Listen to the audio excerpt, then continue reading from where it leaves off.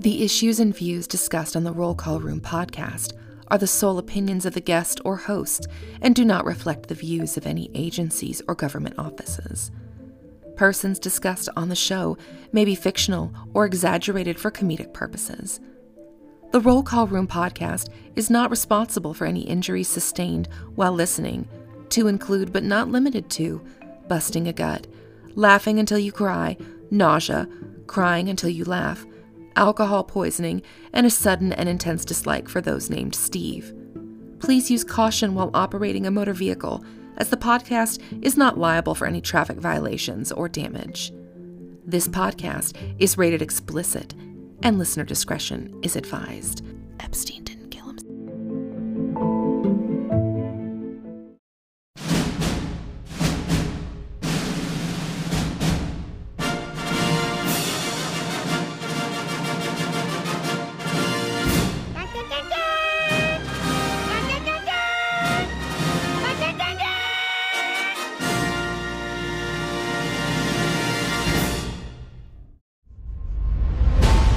How do you keep going? Why do you keep going? There's two sides of pain. There's one side of pain that's the suffering and the discomfort side of pain. But then there's another side of pain that's called effort. It's called glory. It's called if you can find a way to push through pain, there's something greater on the other side of it. If the enemy within is controlled, then the enemy outside can do you no harm. It's time to say enough is enough. Stop feeling this way about yourself. Stop letting years and years of negative shit affect who you are now. You have the power to stop it. You got to put your foot down and say that's it. Enough is enough. No longer am I going to listen to that voice inside my head telling me I'm nothing, telling me I'm weak, telling me I'm useless. And today, and from every day after today, I'm going to start fighting back. I'm going to start doing what I want to do with strength and pride. I'm going to take on the world because that's what I'm made to do. That's what's inside me. You ain't the only one that feels or has ever felt helpless before, let me tell you. We've all been there, but what happens up until this point means nothing. It's what you do from this point on that's going to determine the rest of your life. You can either be a victim of your life or the master of it, but the choice, that's down to you. When you lose, that's an opportunity to improve. That's not the time that you go sit over in the corner and feel sorry for yourself and make excuses as to why you lost. You got to own the reasons that you lost. It's time to take ownership. Take full ownership of your time, of your mind, of your day. It won't be easy. It will be hard because life is hard. And these challenges, they're going to do their best to take you down. Do not let them. Stand up, dig in, line up those problems and confront them. Fight them. Do not let them bring you down. In fact, let the adversity you face today turn you into a better person tomorrow. Lay hold of it. And when that thing tells you to quit, you look at it in his eye and say, I ain't going nowhere. I will break you before you break me. You will not defeat me. You will not destroy me.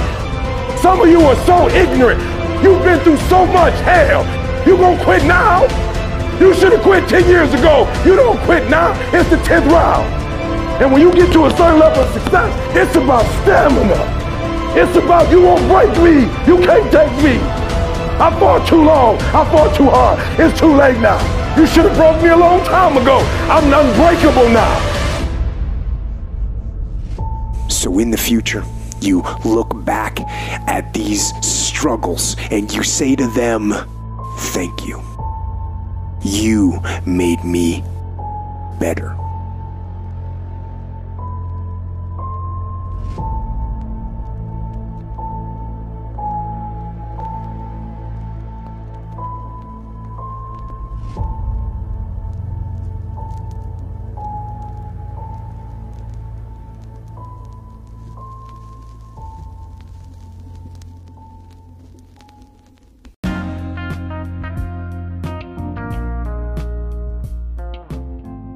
Ladies and gentlemen, welcome to the Roll Call Room podcast.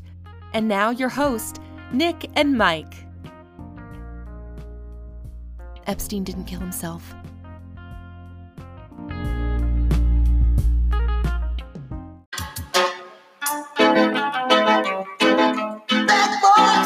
what you want, what you want, what you want. Yeah, gets up. Hey, Friday. Finally get in here. Yeah, bro. Jeez Louise. Dude, It's I been am ridiculous. super excited. We have our first in-studio Yeah. guest. Fucking honored. The casting couch. The Oh shit! I didn't sign up for that. yeah, you did. All right. And move that GoPro. So we have Medic Bobby is in here as promised. Yep. So Happy to be here. Thanks, we man. only talked about it 9 episodes ago, and we finally got him in here. Not because of him, but there's just so much content that we needed to cover. Yeah. Let's start off. Mike, 10,000 listeners. Yeah. Big celebration. Congrats, guys. That's We did, awesome. man. That's 10K, incredible. That's 10K. incredible. I mean, all of that money that I spent using factory workers in China to listen around the United States. Oh, is that what Paying that off. is? Yeah. Oh yeah, yeah, Just yeah. hire them out. Yeah. Like rollcallroom.com. There goes every license you ever had. And What? It's like we get legal advice, and he's just like, "Fuck your legal Hey, device." you know what? Hey, man, if everything's off the table after Leaders 2, brah. Yeah, let's. So Leaders 2. Let's see. What is there's a. do you where remember shake- taping it? Hold on. You shake the tree. Let's shake up the tree and see what falls. Oh, I think we drove a bulldozer through the side of the tree. And yeah. There's a a lot of difference things between falling out of that shaking tree. it and those videos where like rednecks hook up a chain to a tree and then pull their pickup truck. That's what we did. Some that people tree's really got upset, and I think flustered. yeah, I think some self-reflection happened, and I think I don't think any self-reflection happened at all. Yeah, I don't think they learned from anything from Leaders. Again, Leaders is not. It's not. We didn't do anything wrong. Leaders was nothing but truth. Again, we're not spreading hate. We're spreading facts. yeah. So we didn't do anything wrong in Leaders. It is what it is. Fix it. Be a better person. I don't think we should have touched on this as far as what's good is to see people change for the better, right? And I guys have. that were Steves or guys that were like shitbags and like they fall on the sword and they're like, hey, you know, why are you pointing at me? I'm not pointing at you, man. Shit. Easy, guy. Relax. I'm It's the feeling a first little day tug- here. Yeah, Calm no, down. I'm a little bit upset. I feel targeted. You know, you're fine. Relax. You're in good company. Yeah, exactly. You know, but it just when they become better and they do better, then that's fine. Change, bro. Yeah. Don't Get mad because you heard something that's factual and now you feel a certain way and now all of a sudden you want to take everything personal that comes on this podcast. And it's ridiculous because it's a cultural thing. It's not you. There's other guys like you doing the same freaking thing. But that's been law enforcement for as far back as catching Al Capone. You know, like it's just the culture. I wrote this down. I read it to you when you were on your way to the studio, and I wrote this down. And I said, officers are awake. We are holding you accountable, which is our command staff. And I'm not just talking about us. I'm talking about across the United States. Speaking for the foot soldiers, right? Yeah, we know you. We know you need us more than we need you.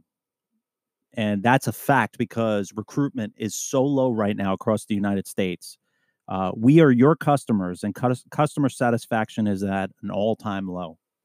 Yes, 100%. The poor leadership is no longer acceptable, and we deserve better. You hold us to a high standard, and we expect nothing but nothing less than that from you. Yeah.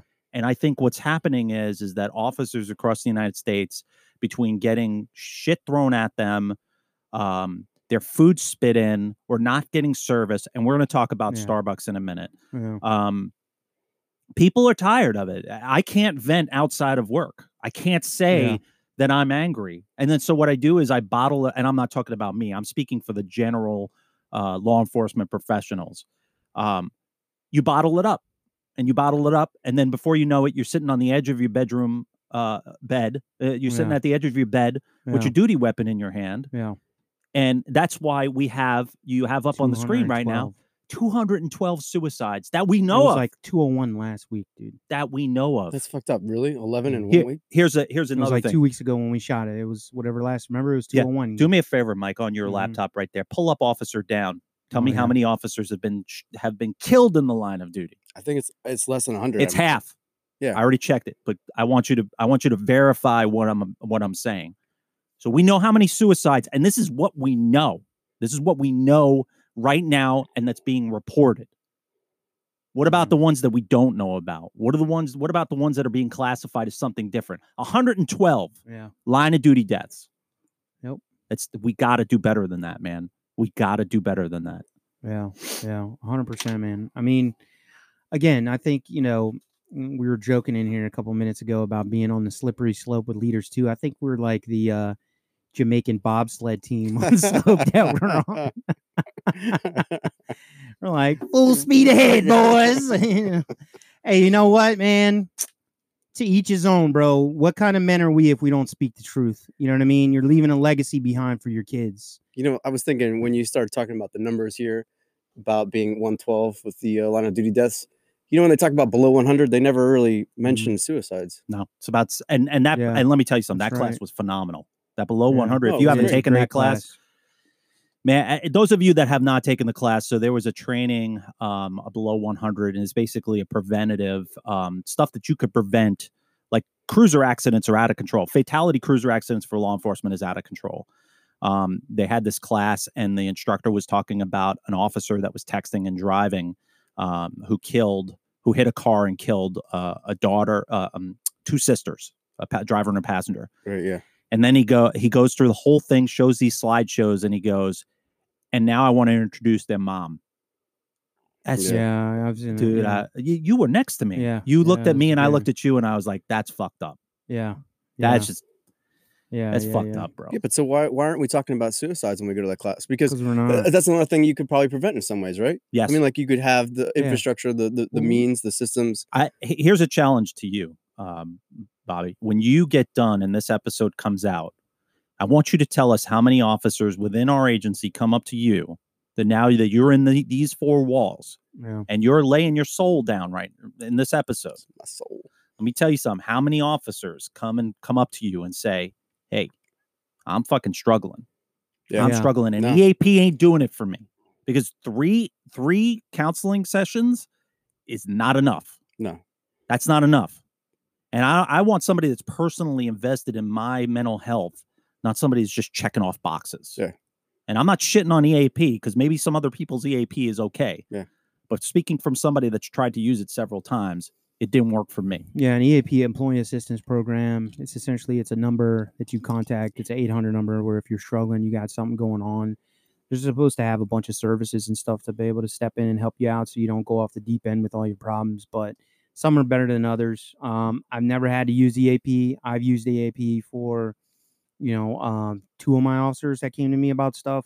And I had to go outside the box and do some things and get things done to get them the services they needed. But they were scared, man. They didn't want to come forward. They were worried that they were going to lose their jobs, and they were worried about the repercussions after the fact. They were like, do I got to notify, the agency? Do I got to do this? Do I got to do that? And I'm like, just get the help. Yeah. Who gives a fuck about the job? Get the help. Imagine if we can bring back those 211 that have already committed suicide, and we could debrief them and say, if we made it easier for you to come forward, would you have done it? What could we have done differently? Exactly. Like, what could we have done to make it so that you didn't do what you did? Exactly. Well, it's crazy, man, because we're going to have a guest here soon in a little bit, and he's got a lot of knowledge on this stuff. And I've done, we're kind of jumping into mental health piece, but we kind of got away from leaders too. But I want to go back to leaders too real quick before we jump into mental health, because I started looking up some important people that said some important quotes, and that's are you gonna say it, you like that? Important people said important quotes, bro. Yeah. Associate with men of good quality if you esteem your own reputation, for it is better to be alone than in bad company. George Washington. Oh, damn it. What were you going to say? I thought it was going to be Ben Franklin. I was just guessing. Where the fuck did Ben Franklin come from? Bro, listen to this. I just figured that was who said it. He said some good. There was some good shit he had on there, but I didn't write it down. See? You can't build a reputation on what you're going to do. Henry Ford. Woohoo! That's deep. Damn. Maybe it might be time for Ford to sponsor us instead of Chevy. Because I got to tell you, they ain't answering. Character is like a tree and reputation like a shadow. The shadow is what we think of it. The tree is the real thing. Abraham Lincoln. I like it. Fire. It's legit, man. So let's we got leaders too, man. Leaders 2, leaders 1. If you got a fucking problem, leaders 2, leaders 1. If you're a commander listening to the show, then listen to it again. Yeah. And again, and again, and again, till you stop getting mad about it. Go see your priest or your rabbi, and then listen to it again. And pray on it. Listen to it again, and then maybe we'll get somewhere with you. Because it's not our fault that we're calling it like it is. It's the truth is the truth. We're not making this shit up. Yeah. It's our personal experience that we're dealing with. Why? Because it all ties back to the mental health aspect of it. Yes. It needs to be said. Yeah. Because everyone thinks you got 100 people in the room, but no one says anything about the fucking purple sheep in the corner of the room. Yeah. Because nobody wants to be that guy. Because I think the leaders that are struggling right now are not comfortable with uncomfortable conversations. Because they've never been challenged. It's like Caesar, man. They sit up on that throne and no one says anything to them about anything, and they just reign on everybody else. But everybody's miserable, and it affects them in their personal lives. And like I talked to a couple of officers, man, and this is why I started doing a bunch of research on PTSD this last week to try to get more information on it. I'm not a therapist. I'm not a licensed fucking psychologist, but this is something. You are to me. Oh, thanks, buddy. But this is something that we need to educate ourselves more on, because, like, to go to Bobby's point back to the mental health piece, when he said, what more could we have done? I know that our sex crime detectives, they have to take screens every 6 months to see if, child pornography they see is fucking them up. I didn't know that. Yeah, they have to get screened every 6 months. So why wouldn't we do that for every officer? That's a PTSD screening. Why wouldn't we do that? To see where you're at. Anonymous. You know what I mean? Like a screening just to see how bad it is, bro. It has to be money. I mean, because think about it. I'm not saying that they shouldn't, but I'm saying, like, think of the cost of not only time. But Bobby, we pay to calibrate radars twice a year. I know. Yeah. we don't calibrate our brains? Yeah, it's just to kind of gauge and see. That's insane. That's how we should do it, man. Go ahead. And I'll also make the point, too, that we certify more often on a firearm than we should, right? Yeah. So maybe we could use some of that money, because we're not using our firearms. We're not. I mean, we're just not, right? So we use that time and that money to maybe have like a yearly, PTSD check. Bro, I don't even think we need to use a budget from any agency. I think that if we get an outside source, and that's why who's not going to do it pro bono? Exactly. That's why I'm telling you, and I'm telling our listeners, we're in the middle of trying to create this nonprofit. Yeah. Because that's what's going to get us to that next level. Because people, Bobby's a vet, fucking Semper Fi, you know what I mean? He's a vet. He's got there's like a lot of, why did it get so long for the military to get it? Because it got so bad, bro. Yeah. How many wars did our warriors have to go through before they got the services they need? And they're still fighting for the services they're needing. They're still fucking it up, but at least it's more like Wounded Warrior. Yeah. You got these outside third-party private companies that are actually taking and investing their money and saying, we need to do better for these guys and girls and stuff like that. So we need that on our end. Yeah. Because what I learned recently, and I sent you that video with PTSD. Loved it. Was that there's two types of PTSD. There's PTSD that's like, you do a tour overseas, you see combat, you see your buddies blown up, you see shit happen in front of you, then you come home and you have to turn that off. That's you can't. You're up at night, you're having fucking problems, you're drinking, you're doing all this stuff. That's black and white PTSD. There's a thing called complex PTSD that I started researching.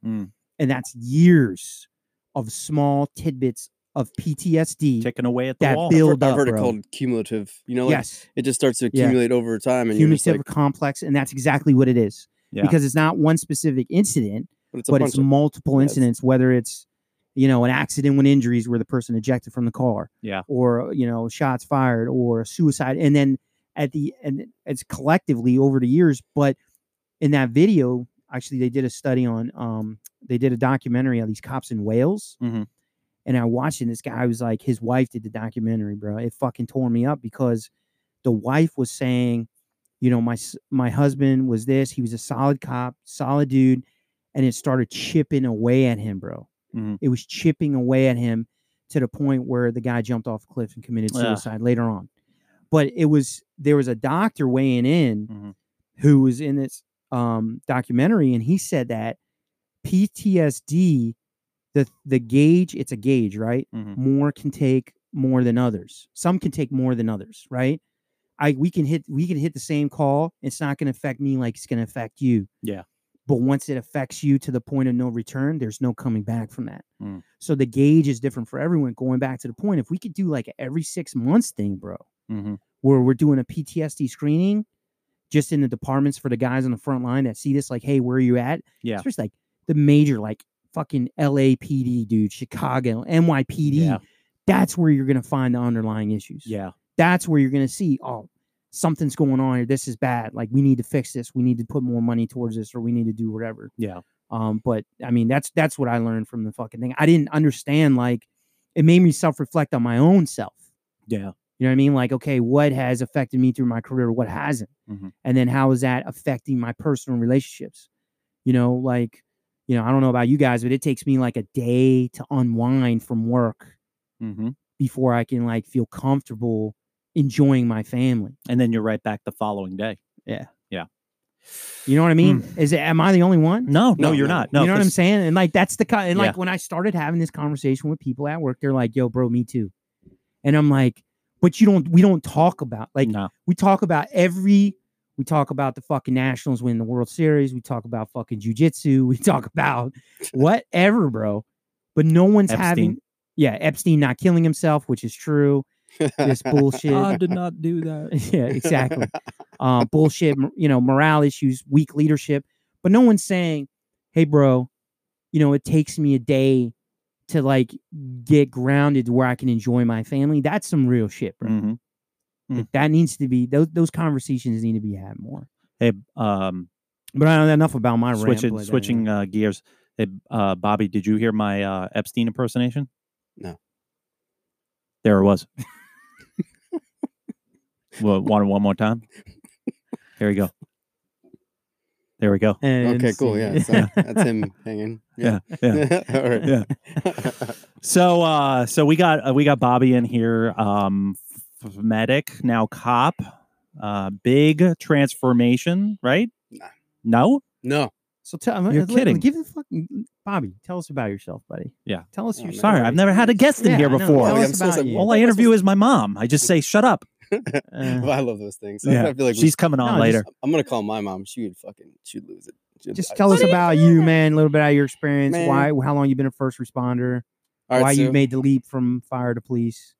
Man, these are deep questions. So let me see if I can try it. All right. Well, first are you right? I was a Marine, RA, Semper Fi. Hell yeah. 5 years in the Marine Corps, 2002, 2007. Nice. Spent a little time overseas and did that thing for a while, and then got out and was like, well, what the hell am I gonna do now, right?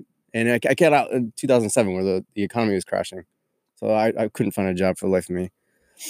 Ended up going to school, got my used my GI Bill to get a paramedic, and I was like, that's what I'm gonna do. I'm gonna save lives, right? So I got my paramedic and got hired by a fire department. Yeah, there you go. There you go. And before then, I was doing volunteer work because you have to do volunteer work in order to get hired. So I was volunteering nearby, and then I ended up getting hired here, this area. And our blessed Commonwealth. Go ahead. Not Schmaryland. Schmaryland. We're going to get to that. Folks, whoever messaged me about calling it Schmaryland, we're going to get to it. Don't worry. So yeah, then I do that for about 5.5 years. And, you know, without saying too much, the administration over there was basically fucking paramedics really hard. So in an attempt to... Really? Do tell. Well, in an attempt to force paramedics into a firefighter role, they were taking away all their hiring, like promotional opportunities. They were taking away just about everything they could. Any sort of like extra thing that they could do to like change it up a little bit, they took it all away from paramedics. So you were going to be a paramedic the rest of your life. And I wanted to do something, right? I wanted to do something else other than just being in an ambulance my whole life, medic unit.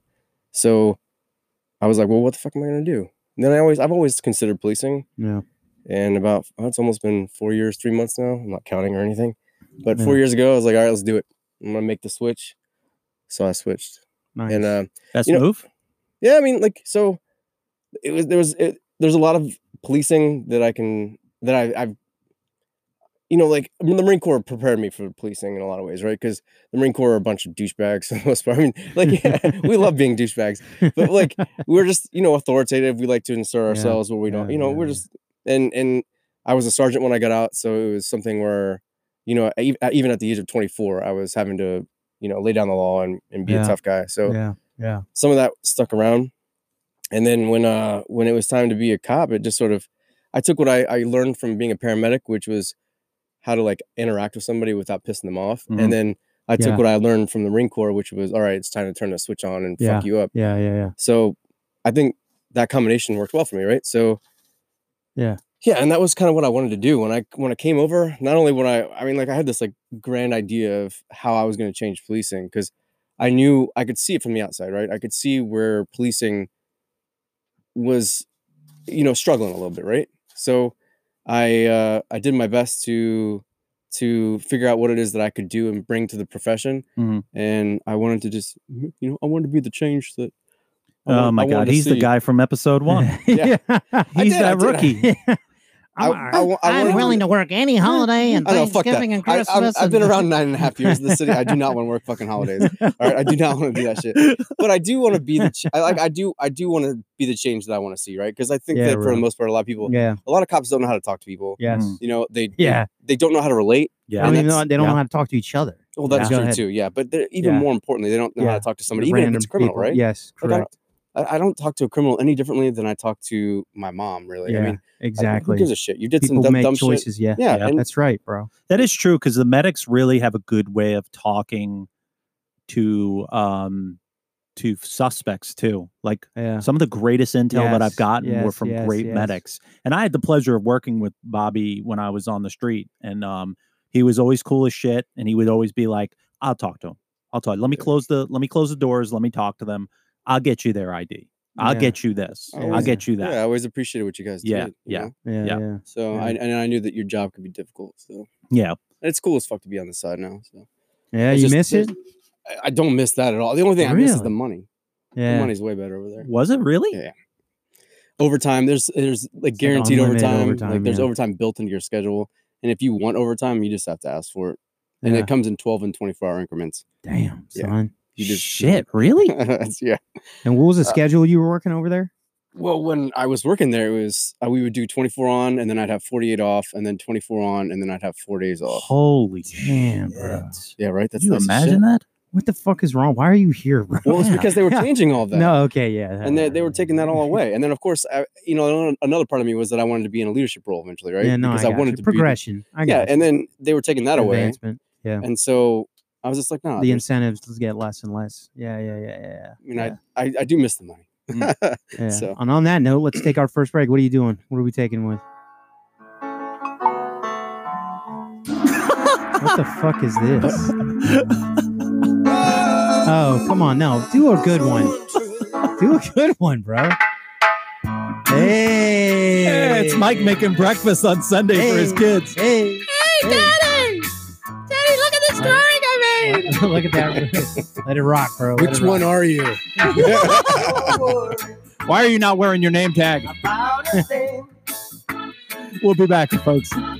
Every little bit gonna be all right. Singing, don't worry.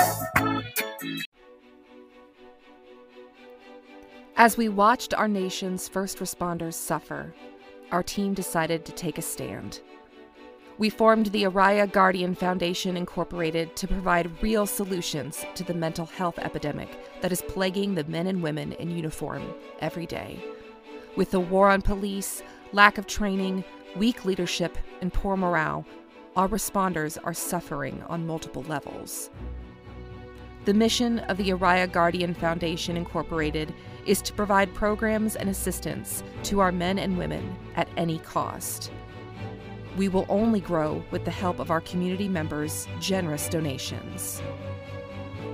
Please visit tagfinc.com, tagfinc.com, to make your donation now. Be their first responder. They need you now more than ever. Save their lives, because they would save yours.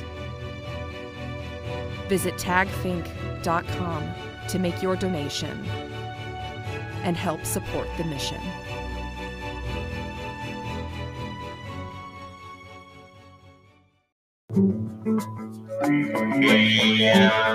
Yeah, turn it up. Mike. Yeah. All right. Welcome back. All right, we're back from break. Dude, you gotta let that thing rock a little bit, man. Oh my God, this is like being a DJ on Z100. Yeah. Hey. All right. I happen to pick the song that has the longest intro. Yeah, exactly. All right. There it is. All right. So, really. All right.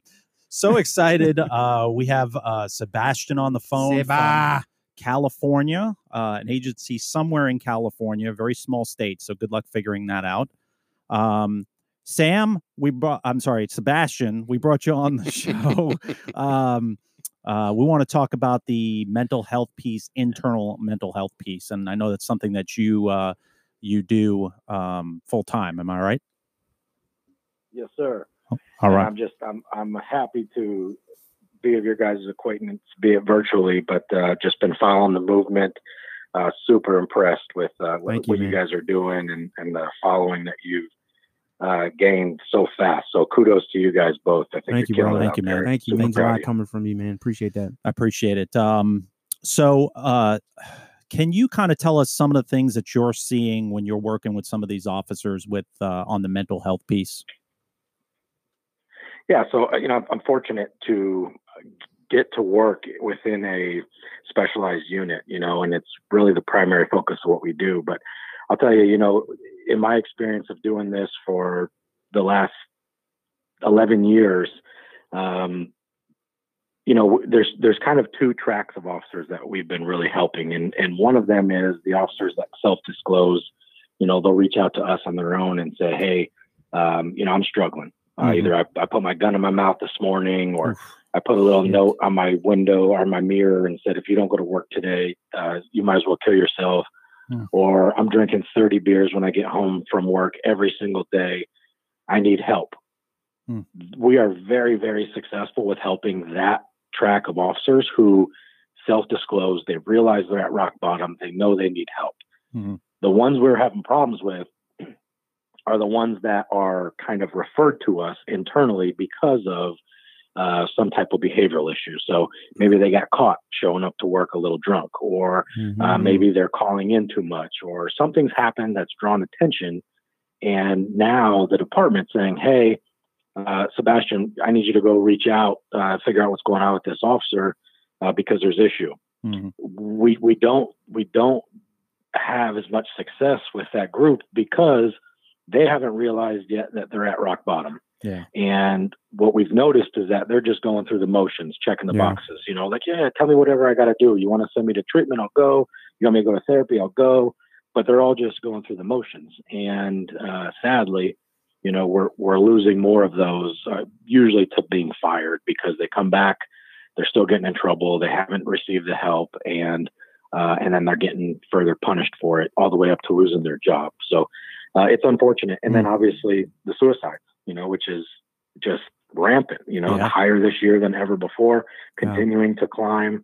The numbers are staggering. It's incredibly sad. And I just hate the fact that the reality of our profession is people are terrified to come forward because archaic policies within law enforcement agencies. They just don't know what to do if someone hit says, the fucking nail on the having head. a bad day. Yeah. Absolutely. Yeah. Cumulative stress is a real thing. And so, hey, based on my 5 years, 10 years, 20 years of seeing the same shit over and over and over, I'm worn out. Yeah. And I need a timeout.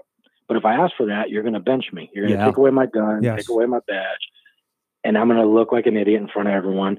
And we don't do a good enough job supporting those people and encouraging them to come forward. So anyway, sorry I go off on my rant. No, yeah, please do. One of my questions was, what's the major obstacle? But it sounds like the majority of the officers are afraid to come forward because they're afraid of the repercussions. They're afraid, they're going to get labeled and they're going to get yanked off the street. Right.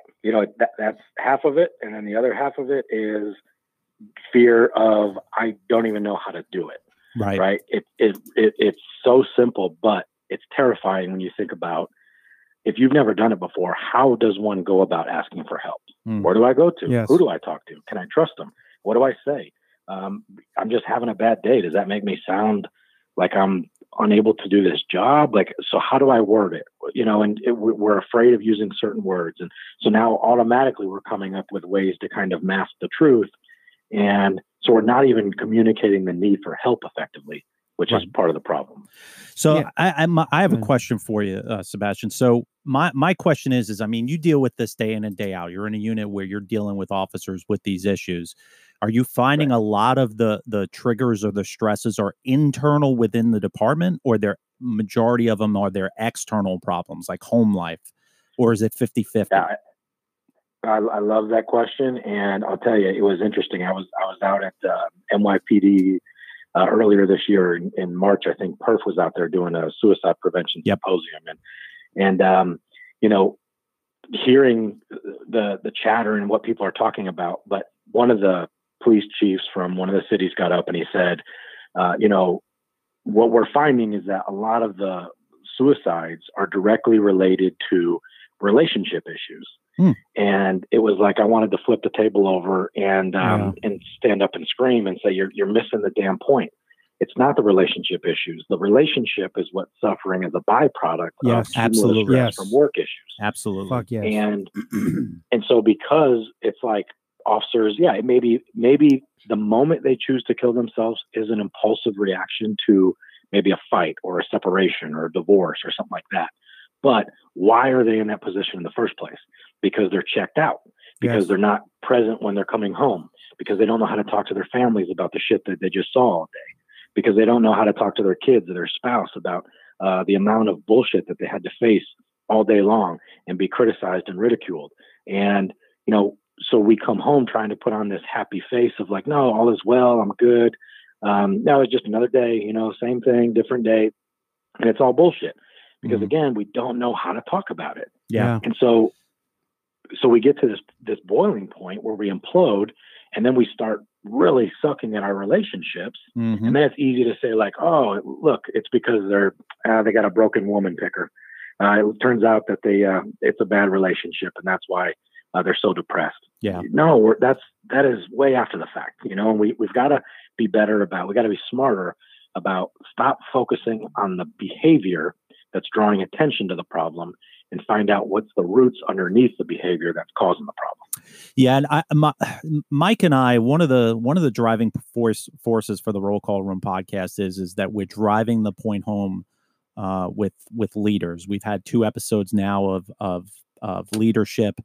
Do you think currently across the United States, the leadership as a whole is really prepared for the mass change in law enforcement and the direction that it's going? Not in the slightest. Okay. Wow. And it's a sad reality. And I was talking about this just last week with someone, and she's not even in law enforcement, but she senses my frustration because she's in a helping profession. And we talk about this, and what she said to me really stuck with me, but I really believe it might be true. And she said, Sebastian, sometimes we just have to outlive the dinosaurs. And it's like, well, damn. Where's the hope in that? How long is that? Yeah. Or exactly. When is the meteor coming? Right. Even within the department where I'm at, they said, hey, we're not going to get to the chief or the deputy chiefs. What we need to do is hope to get to the sergeants, because one day they're going to be the deputy chiefs. Yes. And I'm like, so you're telling me to hold on for 7 to 10 years? That's crazy. And hope that things are going to get better? Like, how is that okay? What millennials and with millennials and Generation X entering the workforce, good luck with that, because their commitment is only 2 to 5 years. So that right. So I have a hypothetical / question for you. You're Sebastian. You interview for the police commissioner of the NYPD, and you get it. It's your first day on the job. They've already had 20 suicides. You're a forward-thinking chief of police or police commissioner. What's your first order of business?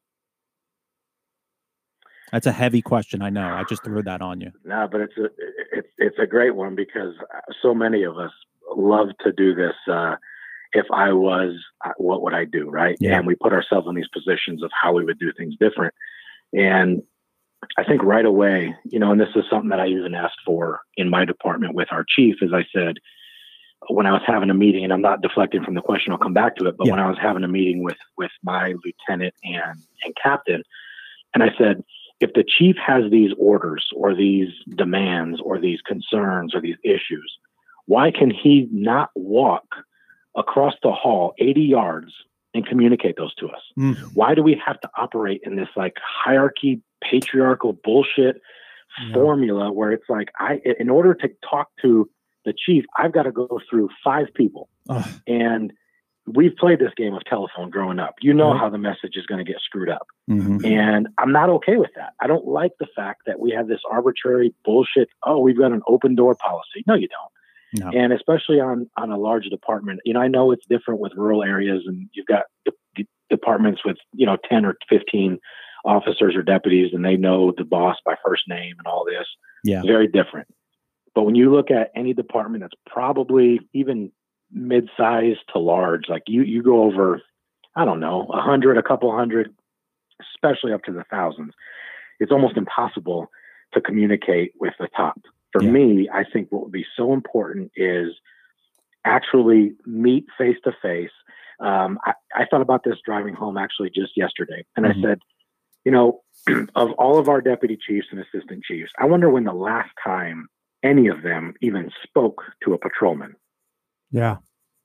Whether it be via email, just like, hey, read this report randomly, saw you did this. Hey, good job. Keep up the good work. Do you know what that would do for morale? Yeah. Knowing that like a high level leader actually sees them, but they're too busy up there, warming their seats, moving chess pawns and pieces, and making decisions on paper instead of like what actually works. And I think so many people forgot where they came from.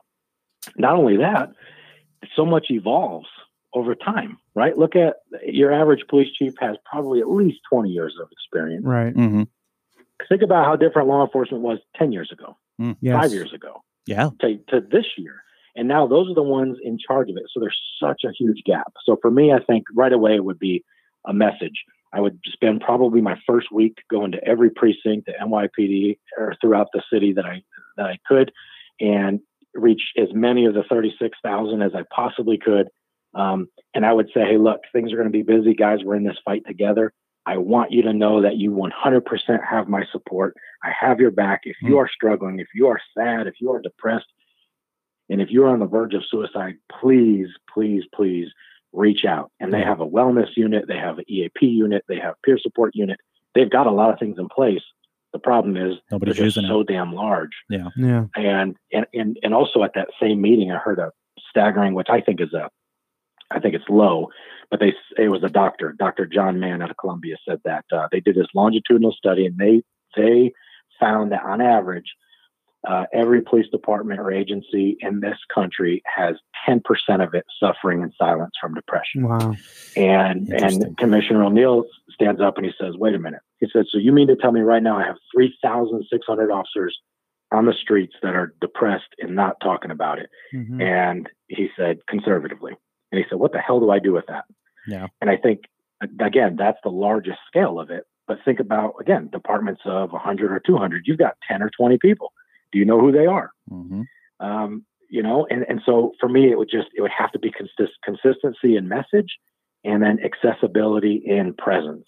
Yes. I want you to see me. I don't want you to just hear about me, know about me. I want you to see me. I want you to have access to me. And I want to go out there and actually meet with the officers, right? Yeah. That needs to be priority, because I think if our officers are happy, then they're going to do a better job making the community happy. Yeah. We have too many chiefs that are at the mercy of the community, trying to appease every one of them and all the elected officials. And, they forget the about external the people who customer, work for not them. the internal customer. Absolutely. Yeah. I mean, man, so much to talk about, in what you just said, because it's so true. Accessibility, man, just speaking volumes as Unit 1 to come down and talk to your guys one-on-one, not about sending these bullshit ass emails and saying, oh, we're here, do this here. Well, you didn't take the employee wellness quiz. No, it's not about that. It's not about that. It's more than that. You got people's lives on the line here. Lives on the line. I can tell you, honestly, I have not seen my chief in person in over 2 years. Wow. But how do we get to that point, though? I mean, like, what is it? Is it just like busy doing other things, like appeasing everyone outside, or not paying attention to your house? I couldn't tell you. I have no idea. Wow. I have no idea. That's crazy, man. But you would think, especially on a unit like ours, that does so much good in the community, that's constantly getting praised. Nobody's getting in trouble. No one's using force. We're not doing anything that's drawing anything negative to the department.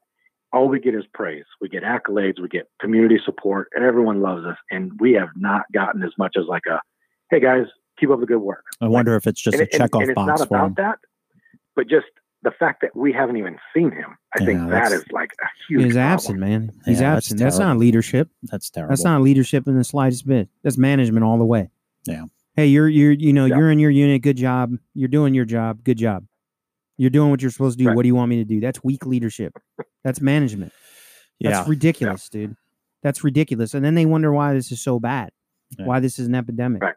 But I actually had a question for you. So how do you actually, when you're doing all this stuff, you said you've been doing it 11 years. So how are you gauging this? What has gotten worse? What's gotten better? What do you see like from your side? Yeah, I try. I think it might be a self-protective measure, honestly, but I try and be a serial optimist and see everything from a positive lens. And I think that's important, again, just for self-preservation for me. But I really do think that there is hope, even though, I was just talking about this recently where I said the golden gap right now, if we can discover what's actually happening, because we have more access to resources nationally, locally, virtually. There's text lines, there's call lines, there's more access to resources right now than there's ever been in the history of our job. Yeah. And yet the number of suicides is higher than it's ever been. Why is that? And if we can address that, if we can figure out what that is, because it's like, as we continue to try and close the gap, or as we try and continue to reach out to people and encourage them and say, hey, we're here for you. I promise you. And we operate under confidentiality, which is a huge thing in law enforcement, because it's like, that shit doesn't exist. No one believes it. Yeah. And so when we can, the problem is because we are confidential, every time we help an officer, it's like the first time, because they don't know about the previous 150, 300 successes we've had. Yeah. Because we don't go around touting it, right? And so they think like, oh, you don't know what you're doing. You've never helped out anyone before. You've never seen a problem like mine. And I can tell you, we have dealt with every level of problem there is, right? I mean, from weapons involved to substance abuse involved to, those scenarios I was pointing out earlier are all real things. I had one guy with 21 years on tell me that that he would put his gun in his mouth every day and dry fire it just to practice thinking about what it would be like. And, it's like, how are these acceptable, things to cope with? And so I do have hope, though, that we're getting more, because I'll tell you, we're getting busier and busier and busier from that first track of officers who are coming to us and self-disclosing, saying, hey, man, I need help. Like, I don't know what the hell's going on. I'm at rock bottom. I'm afraid of myself. I don't trust being alone. I got to get help.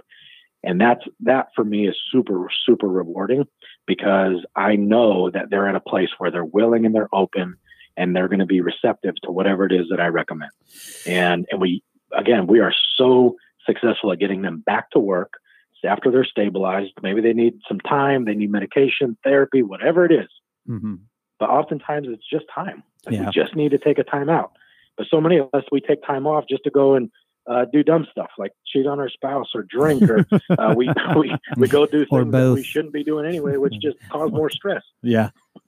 Well, I mean, I think going back to your point on what you said is that we have all these services that, are people before us that walked in these same shoes and wore these same shields, is the fact that there's no trust in this leadership. There's no trust in our leadership. You cannot lead without trust. So how are you going to expect a guy to be vulnerable with you if he doesn't trust you? Yeah. There's none of that. If you're a chief and you don't fucking see the guy for 2 years, then how are we supposed to? The only reason why they're coming for it is because they trust in you.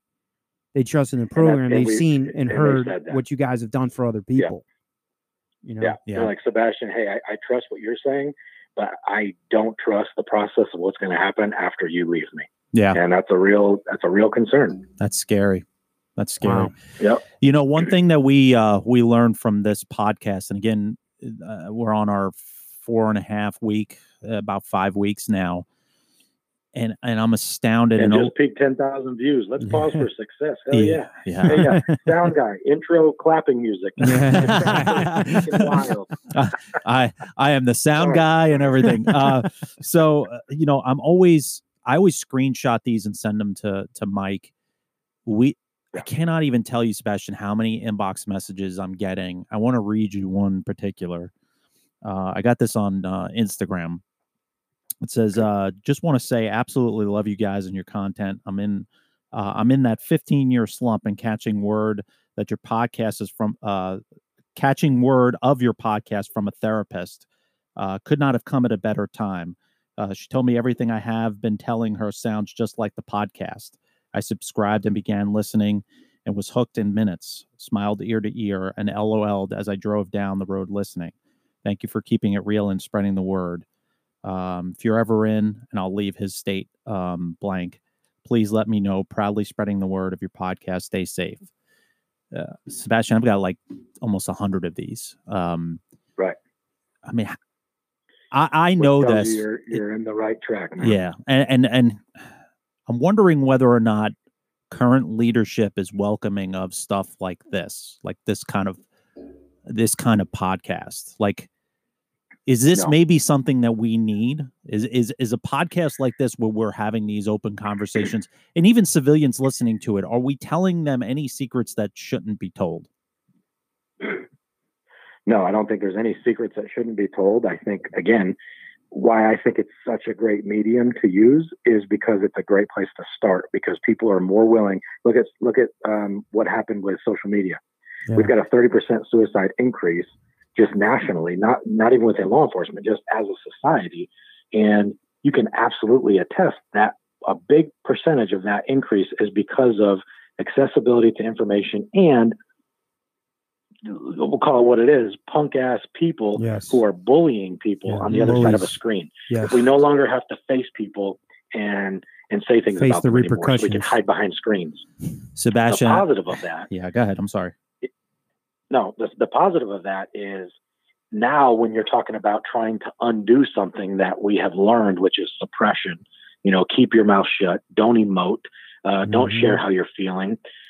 This is a great way to actually start doing that, because I can tell you the reason he sent that email and whatever struggles he's going through is he is absolutely connecting with your guys' vulnerability, your authenticity. He's realizing that you are just two regular cops who get it. You've done the job, you're doing the job, and you absolutely can experience, feel, know what all of the first responders are feeling and experiencing throughout this country. Mm-hmm. And so being able to drive home in your car, and I've experienced the same thing, right? You're just driving down the road, mindlessly listening to this, and the shit is hysterical. And it's funny, and it's it's witty.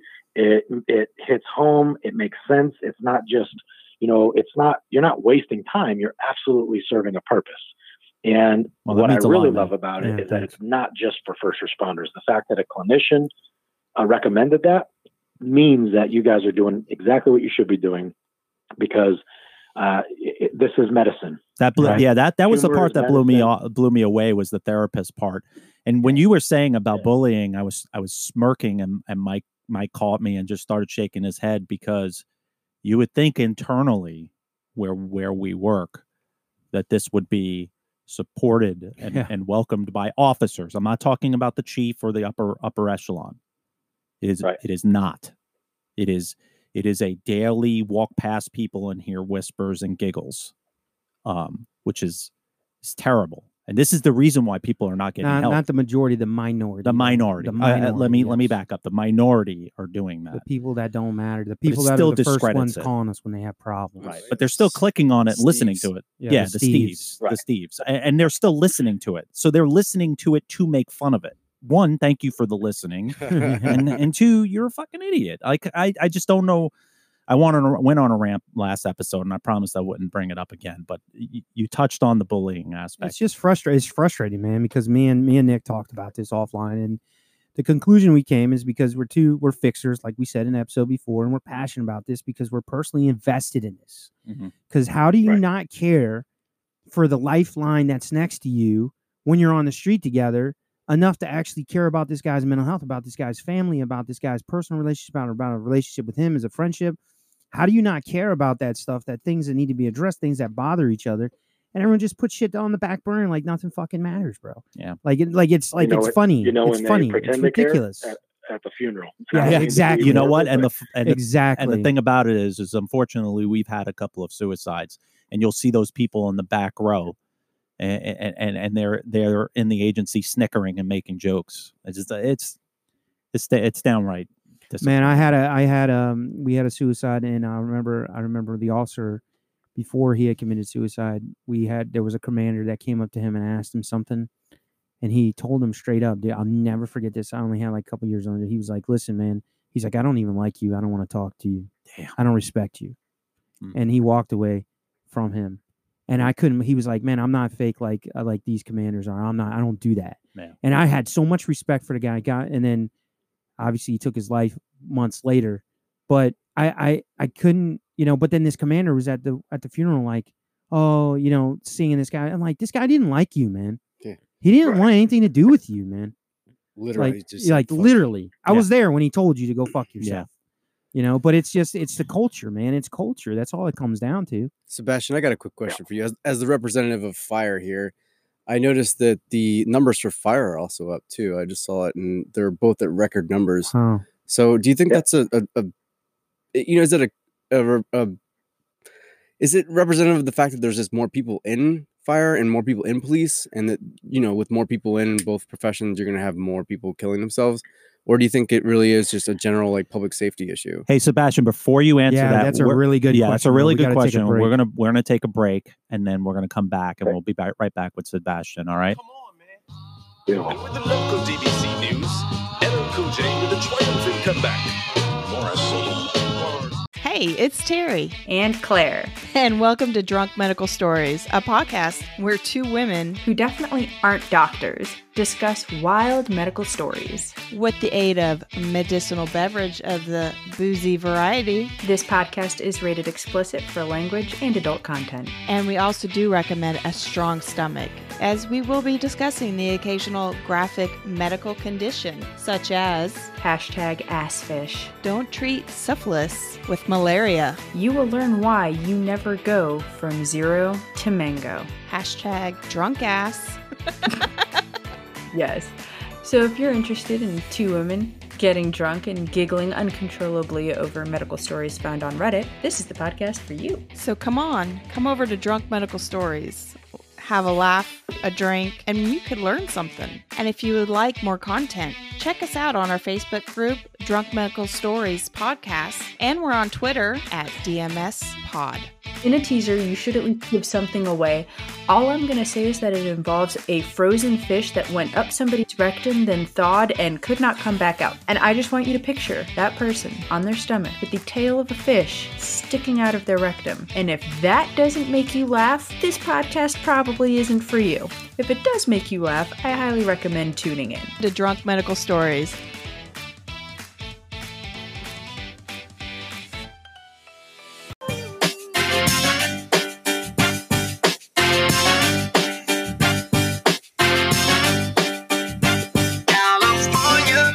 Ooh, knows how to party. Damn, there's a few songs to get me going like that. Yeah. Oh, shit.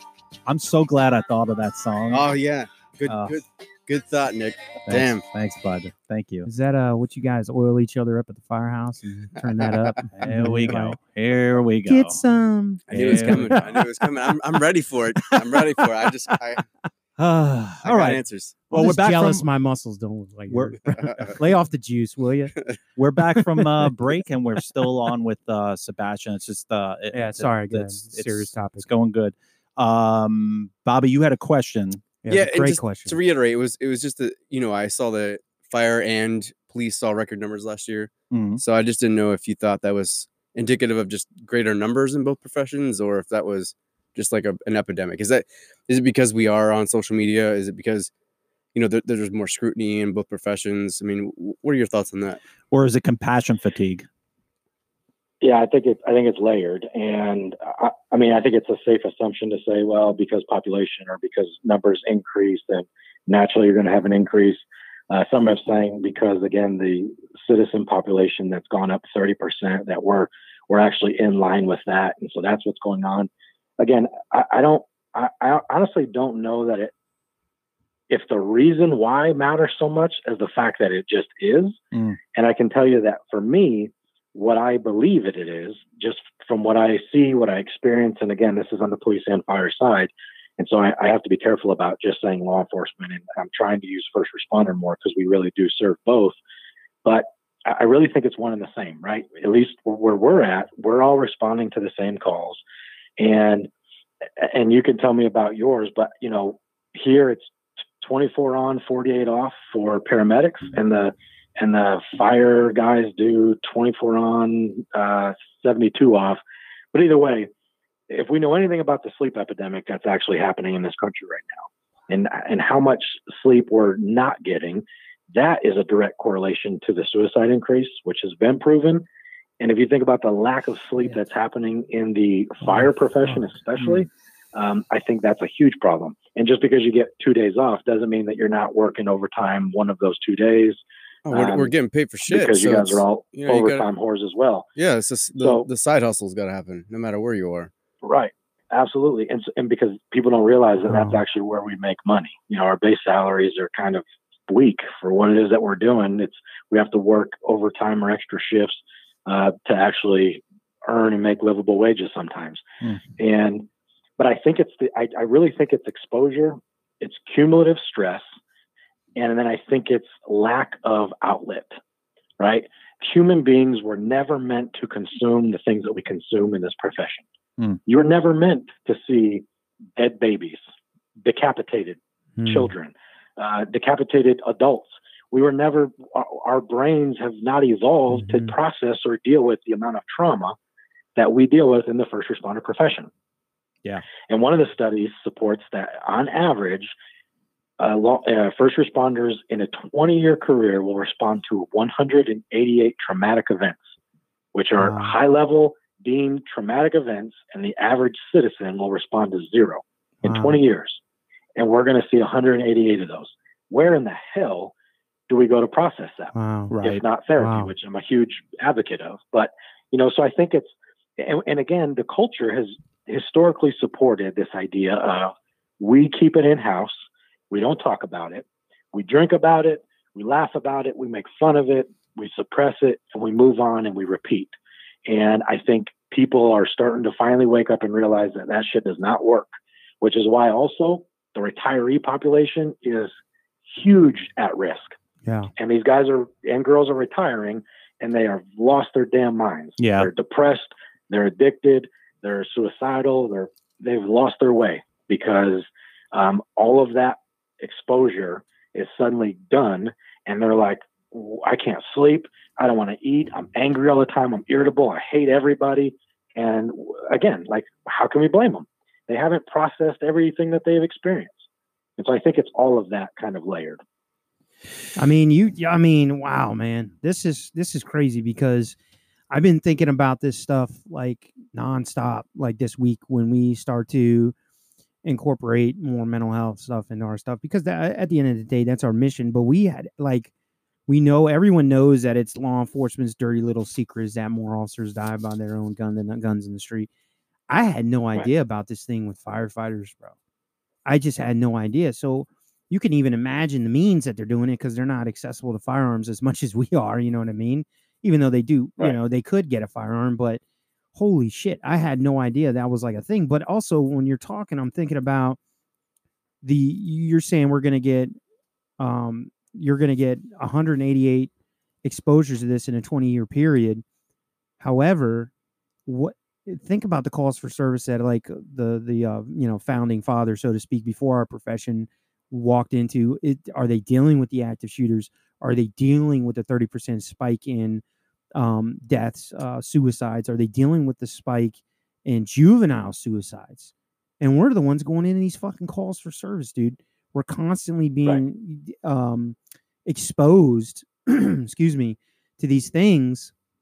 And then the only decompression we have is with one another. Yeah. And then there's no formal, but I was thinking when you were talking too, is that we all had to get a mental health screening when we started the job. But then when's the last time they've ever done one of those for us up till now? Well, check this out. So that usually they use the MMPI. They said that of the officers that take the MMPI to get onto their agency, if they were to take that same test 5 years later, more than 80% would fail it. Holy shit. Wow. Yeah. So I will see pink elephants across the street. Isn't that one of the questions? Do you see pink elephants across the street? And Sebastian, that's the reason why they don't want to want to turn PTSD into a worker's comp injury. Yes. They pay through the ass. Yeah. They pay through the ass. You lose 35% of your hands down. And then 10% of that are going to be the scammers. Sure. You know, which you might lose 45 and 35 will be accurate and 10 or be Man, that's well. scary. Now going back to my point, what I just said as far as like everything else goes, the other thing is shit, man, I forgot what I was going to say. Is that too much alcohol? No. It's Bobby's stomach, dude. I forgot. No, it's not that either, dude. Man, I forgot. It was a good point too, but I don't know. I'm just I'm just amazed by these firefighter numbers, dude. I couldn't. I'll try and pick up because something came up for me when you were talking, but I absolutely think the job has changed. And if you look at that was my point. That was right. Go ahead. As you said, kind of the forefathers. If you look back, this profession truly used to be like community service providers. We were actually and that was my point. The fucking hatred towards law enforcement right now. How much that accounts for this? They would drive around with their windows down and like, "Hey, Bob, how's it going? Sandy, what's happening?" Now we are like windows up. Fuck you. Hell, freaking. I was just in.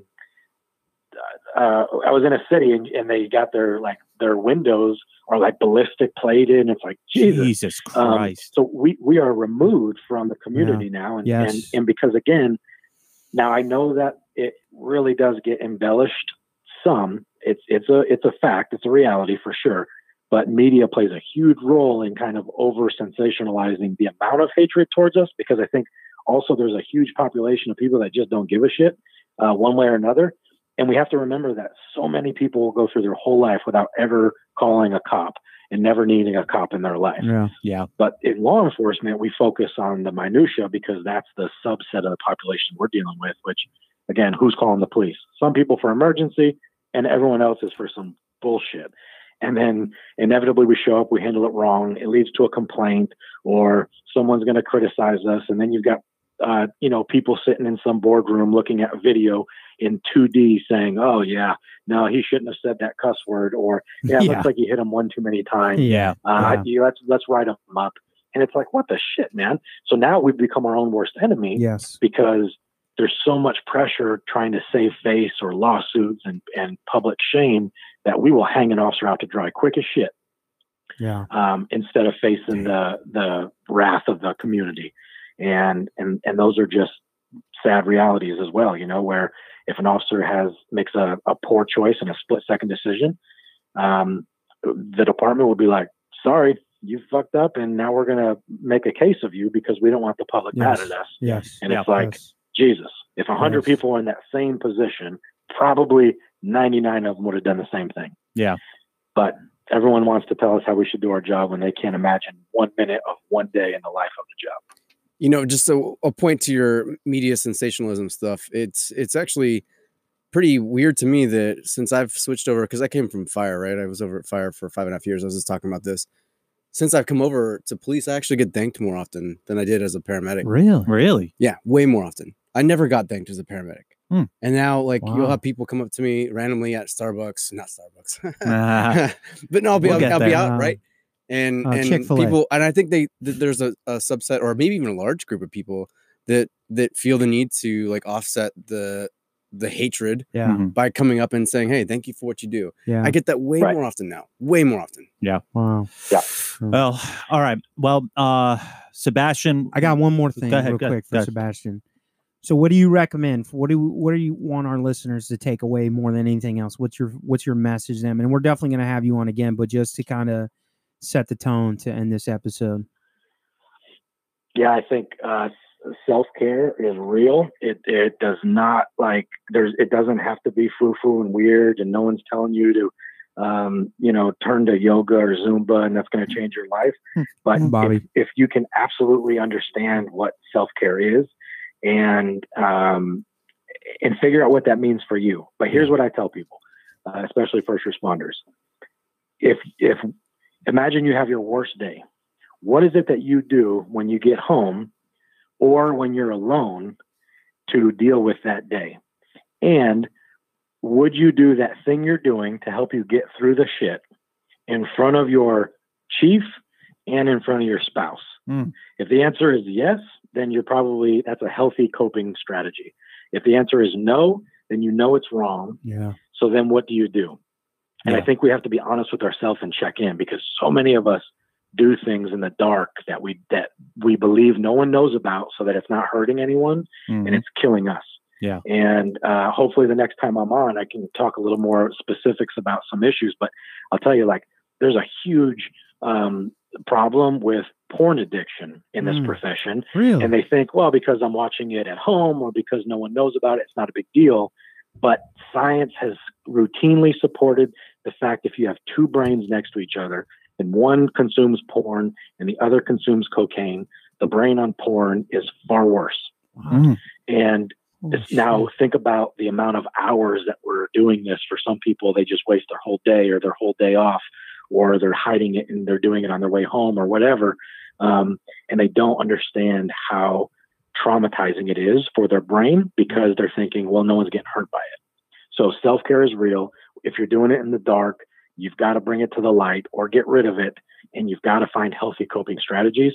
Therapy is awesome. Yeah. Find a good therapist. You've got to learn to process through some shit, because it's not normal what it is that you're going through, and have positive relationships, right? Because positive emotions and positive relationships fuel resiliency.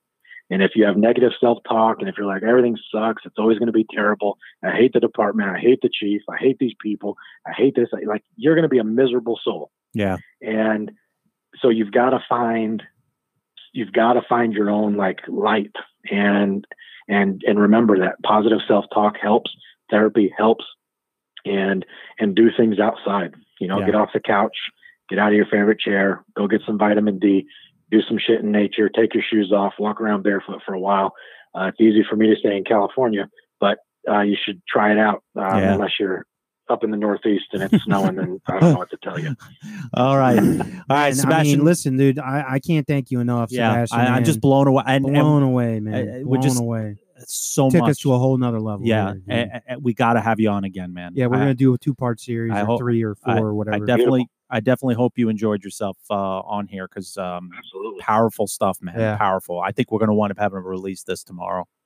Yeah, that's how powerful it is. I look forward to it, guys, and I can't stress it enough, man. I think what you guys are doing is a great example of self-care, because it's rewarding. Your inbox is filling up with people appreciating you. You've got to put your blinders on at work around the fucking haters who are, let's be honest, I mean, they're absolutely envious of the fact that you guys are doing something cool. And right now, what they're doing, if they're not at work, is probably sitting at home with their fat ass selves, with their Cheetos fingers, miserable, just hoping that their wife's going to leave them and they can get back to work, because that's where they feel most safe. Yeah. So keep doing what you're doing, guys. Amen, man. I love it. Amen, I look forward to connecting with you guys after this. All right, man. Stay safe, Sebas. Take it easy, bud. All right, man.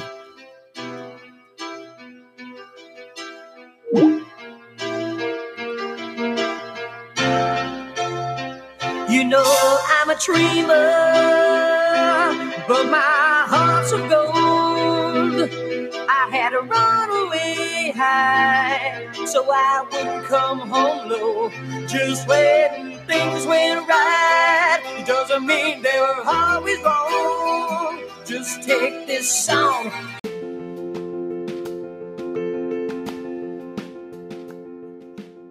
All right, fans, thanks so much for tuning in to another great episode of the Roll Call Room. I want to remind you that we are on YouTube. Go on our YouTube channel and subscribe. We're also on Twitter at Roll Call Room. We're also on Facebook at Roll Call Room Podcast. We're also on Instagram. We're always asking for you guys to go on iTunes and rate us a 5-star with a comment. Helps us climb the charts. Don't forget to check out bluehelp.org. If you're struggling out there and you need somebody to talk to, we'd highly recommend them. Don't forget about our nonprofit, tagfink.com.